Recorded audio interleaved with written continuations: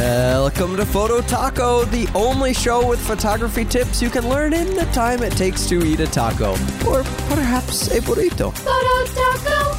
Hey everybody, welcome into another episode of Photo Taco on the Improved Photography Network. I'm your host, Jeff Harmon. Thanks for spending a few minutes of your day with me.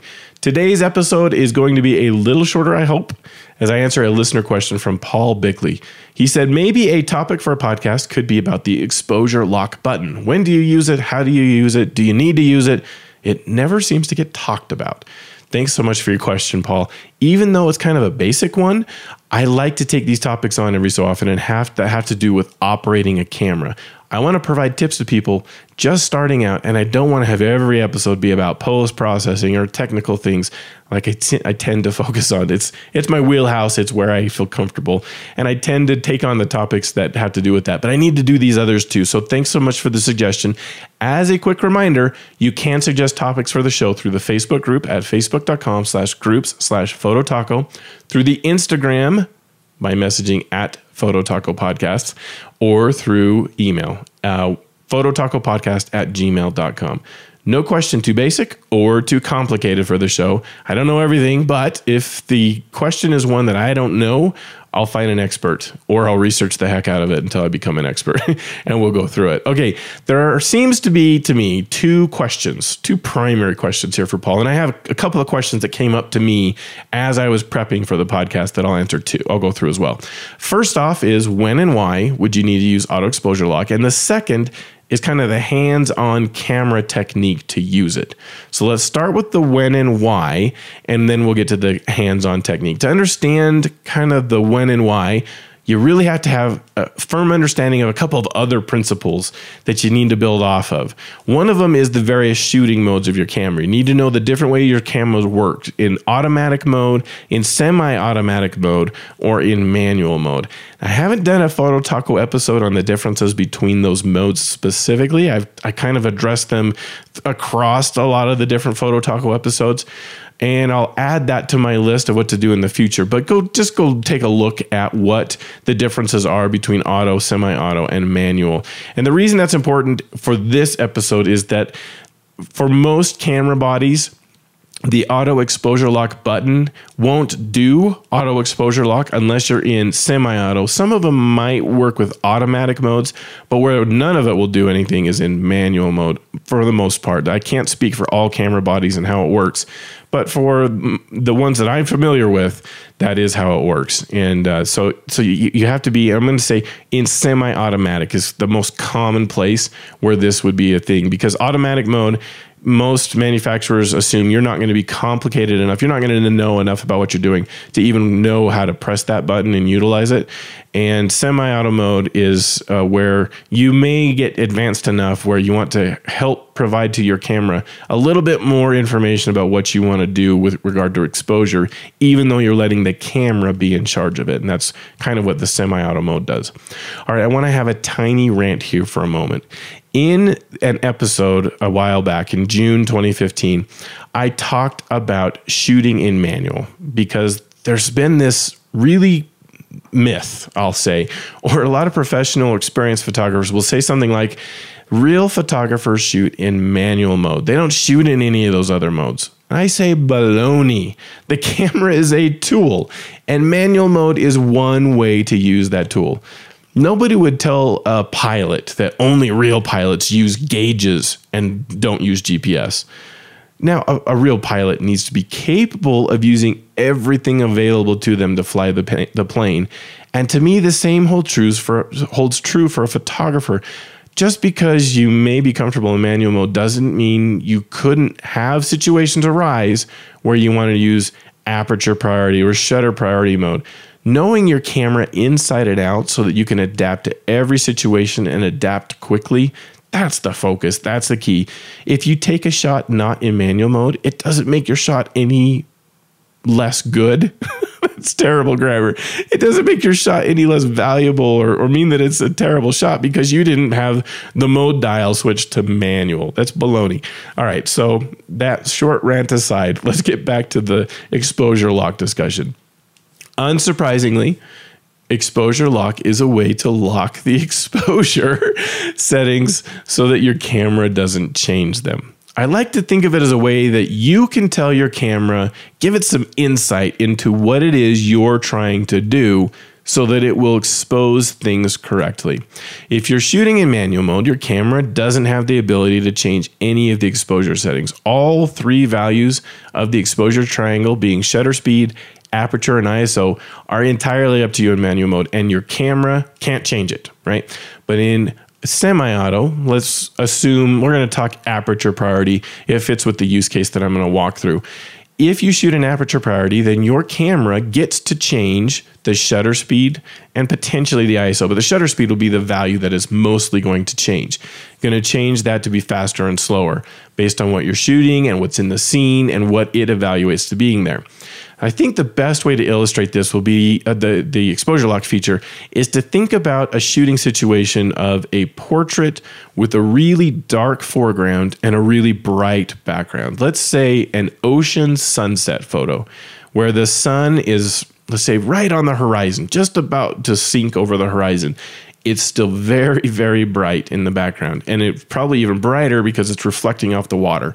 But then that foreground is pretty significantly in shadow in comparison to the background. It might not seem that way to your eyes as much as it would be to your camera. When you take a photo, if you are in aperture priority, if you do a good job focusing on the people and you take the shot, your camera is going to try to expose the scene, and it's most likely going to make the people be in a silhouette. They're going to be very dark compared to the sun because it's so bright in the background. And that's going to be kind of the default mode. Now, if you understand metering modes, then you'll know your camera has really little chance to figure that all by itself. There are things that you could do with metering modes to change that, and it's another way besides exposure lock that you could give your camera a hint about how you want it to automatically expose the scene. If you want to know more about that, go check out a Photo Taco episode from January 2016 called Metering Modes Explained, where I go through all of them. Or you can just search, pull up the Google and search for photo space, taco space, metering modes explained. And it should be one of the first results that comes up. And you can go give that a listen about how you could approach this situation totally different from exposure lock. But getting back to exposure lock, with the camera in aperture priority, in order to get that exposure right, you could change the composition of the scene so that it no longer has this really drastic dynamic range imbalance where there's something super bright in the background and super dark in the foreground. By doing something, let's say you would just kind of lower the camera down a bit. You'd maybe point it at the beach and the feet of the people that you're trying to shoot. Kind of take the sun out of the scene so that it's no longer there. And now when your camera tries to use the automatic metering to figure out how it should expose things, you will get something that's going to properly expose that foreground, right? But that composition's terrible. The people aren't even in the scene. You don't want to take it that way. So what you do on a Nikon camera, well, we're going to get into, let's get into the specifics now. That'll make a lot more sense. Let's go Nikon as the camera. But before we do, I'm going to very quickly thank today's sponsor for the episode. It's the Improve Photography Retreat. For the first time ever, many hosts from the Improve Photography Network are going to be gathering together in Phoenix, Arizona in March 2017 to teach some classes, but more importantly, get out and shoot with the retreat attendees. A little like a photography conference, but we hope it ends up being a lot more fun, more like a vacation or a retreat where you're doing a lot of photography. We're really excited about it, and as of this recording, there are less than 20 tickets remaining. So if it sounds like something you'd like to do, you'd like to come shoot with me or Jim or Connor or Erica, Nick, head over to improvephotographyretreat.com and sign up today. Okay, so back to how you do this. Let's do this Nikon specifically first. Because I'm a Canon shooter and I tend to do Canon as my examples, I actually researched and looked up and played with how you do this on a Nikon camera. So, frankly, it's easier. It's simpler on a Nikon camera. We'll get to that in a second. So what you would do, again, you got the camera pointed down. That's not the shot you want. You want to get back up to the people and you want to get them composed. Probably use a rule of thirds a bit and make sure that you have the sun in the right spot and all of that. But you don't want your camera to change the exposure settings while you're doing that. So on a Nikon camera, there's this very prominently labeled button, AEL/AFL on the back. That stands for Auto Exposure Lock, AEL, and Auto Focus Lock, AFL. We're not going to go through Focus Lock at all. Some of the cameras, some of the Nikon cameras let you change the functionality of that button so that it does like completely independent stuff too, or change whether or not you do auto exposure, auto focus, or both, or neither. You have some configuration ability there. But let's just assume for right now, because this episode's focused on exposure lock, that the button only does exposure lock. It's maybe you went and changed the menu settings so that it doesn't do focus lock at all. It's just exposure lock. Okay, so now what you would do is with the camera pointed down, you press and hold the AEL/AFL button. That's going to lock in your camera. You're telling your camera, I want you to use the exposure settings you have right now and not change them. Even though you're in automatic or semi-automatic mode with aperture priority, I don't want you to change the exposure settings until I release the button. Then you raise the camera back up, still holding the button down, and you compose, you do everything else you want to do to get the shot that you want, and then press the shutter button, still holding the AEL/AFL button down. That locked in the exposure. Your camera is not going to change anything. Even though you recomposed, you brought that bright sun back into the photo, it's going to stay the same. That's what exposure lock does. All right, so that's kind of how it would work on Nikon. For Canon, it's not quite as trivial. The functionality is the same, but their default implementation, or the one that's on most of their cameras, if not all of their digital cameras, doesn't work the same. And it's because it is linked to the metering timer on the camera, and it's kind of confusing. Now, you can just hold the button too. And so it can work similar to how the Nikon one does, but they didn't want to have to make you have the dexterity or learn, your hands have to figure out how to learn to do this. So they wanted to make it that you can press and release the button and still get exposure lock. And so the default implementation, where they call it in the documentation, they call it the conventional exposure lock. The way it works is you press the asterisk button. So first off, it's an asterisk button. It's labeled with an asterisk. It's not labeled with AEL for auto exposure lock. It's labeled an asterisk button. I'd love to find out why they thought an asterisk button was the way they should label this. It really doesn't matter much, but it'd be interesting to me to figure out why. I don't have a clue. But asterisk button, by default on Canon bodies, is configured so that when you are in aperture or shutter priority or program mode, then when you push and release the button, it will enable the auto exposure lock feature until the metering timer runs out. And that's confusing too, because on some camera bodies, you can change what the metering timer duration is, and on some you can't. I think the default on most of them is going to be 6 seconds, and some of them you can't even change it. So that means you press and release the button, and for 6 seconds, that exposure lock is going to be locked. Your exposure is going to be locked. You can recompose and you don't have to hold down. So that's kind of a nice thing. You don't have to hold it. It does take a bit of hand dexterity to do that. And, there's arguments on both sides. But anyway, that's how the conventional one works. Now, then it releases after 6 seconds if you don't do anything, or it releases when you push the shutter button on most cameras.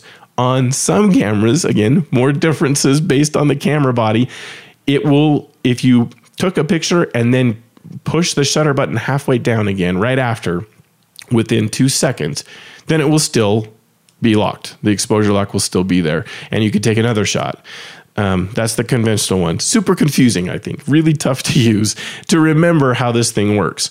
Now, there's on some few select Canon bodies, they have a different feature that they call auto exposure lock and hold. And it works way better, in my opinion, than either of the approaches, because it makes sense. It's tied to the timeout of the camera going to sleep that will turn it off. Or to say, maybe better said, it turns off when you either press the button again, the asterisk button, or your camera turns off, either going to sleep or you actually turn it off yourself, hitting the on-off switch. So that makes a ton of sense to me. If you wanted to use this, again, we have the camera pointed down at the feet of the people. You hit the button and release it. On some Canon bodies that have auto lock and hold, then you can recompose, and there's no timeout. There's nothing you don't have to worry about. Oh, I only have 6 seconds to take this shot, or I'm going to lose the auto lock.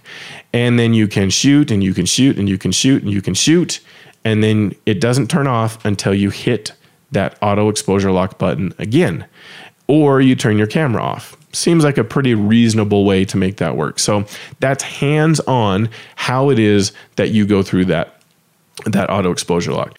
Okay, so now you know a little bit about why you might use it and how you do hands-on with the camera. The question that next came up to me that I was interested in is if anyone's actually using this feature. Because to be honest, I'm not. I don't use the feature at all. In fact, I hadn't used it on purpose ever before a listener had asked me to cover it. And I played around with it a little bit as I prepared for this podcast. At least I never did it on purpose. I did know what it was. I'd read about it. I'm a geeky guy that does that kind of thing. I read the whole user's manual all the way through. So I kind of knew roughly how to use it. But I've been a back button focus shooter forever. And even if I'm in aperture priority mode, I still use back button, which means I've remapped the asterisk button on my Canon camera to do back button focus and has nothing to do with exposure lock. And so I never did do it. I do remember a time when I saw the asterisk icon in the viewfinder by accident really early on as I was using my camera, but I didn't even know what it was doing or how to get rid of it. So I just kind of turned my camera off and back on to clear it, which worked. But just because I don't know or I don't use a feature doesn't mean it couldn't be really, really useful. So I asked the question of the Photo Taco Nation on Facebook group and social media. Yes, I just said Photo Taco Nation. And I asked them if they'll tell me if they use the feature. The possible answers I gave were yes, occasionally, no, or what is exposure lock? Those were the 4 possible answers. And here's how it broke down. 57% said they never use the feature, which implies they know what it is, they know how to use it, they just choose not to. The next biggest response was 24% said, what is exposure lock? It's kind of interesting because that means the two together, those are both groups that represent they don't use it. They either know how and choose not to, or they don't know how, but they're still not using it. And then there was at 12%, people said occasionally, and at 7%, they said yes, they use it.